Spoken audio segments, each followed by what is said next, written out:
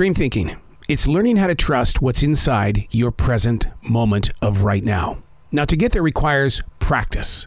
1 sheet a day, 10 minutes, write about whatever is moving through your presence of right now. No judgment. Stream thinking sharpens your skills as a listener, as a communicator, and as an activator. Learning how to trust what is right now. This is Stream Thinking. Today we're reading from June 17th, 2023. If we could collect our thoughts like baseball cards and old concert tickets, would our thoughts make it into a frame for public display? Personally, I didn't instantly become a daily writer. I had to force myself to the page for 3 years. It was usually during those dark times, and I learned to trust the writing to be my savior. I had somehow convinced my heart that all things peace-filled would leap from the page. It was a personal challenge to write for 1,000 days in a row, starting in August of 1997. It's turned into the way that I breathe. Is it worth the wait to live forever in a frame? Yet so much of it somehow makes it to a podcast. Oh, it's not just me. All of us say the coolest things, but many of us elect not to share it. Your deepest emotions without judgment. Those avenues of thought that seem a little crazy, but if you put a little bit of love with that craziness, all of a sudden you've got something that people are talking about.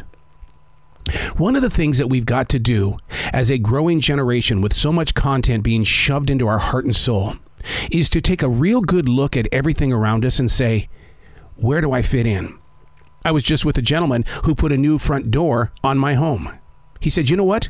When I broke free of the contract business and I started finding my niche in a place of just putting on front doors, I became very happy. My neighbor Pam, she's starting a brand new business where she's going to be the concierge for those that are above senior level. Because there aren't too many people there that will travel from city to city to go to weddings, to family reunions. It's usually the older generation that's forced to stay home. The question is, where do you fit in? Do you know where that journey begins? Stream thinking. Allowing yourself to see for yourself what is moving constantly around you, and all of a sudden you've got an idea.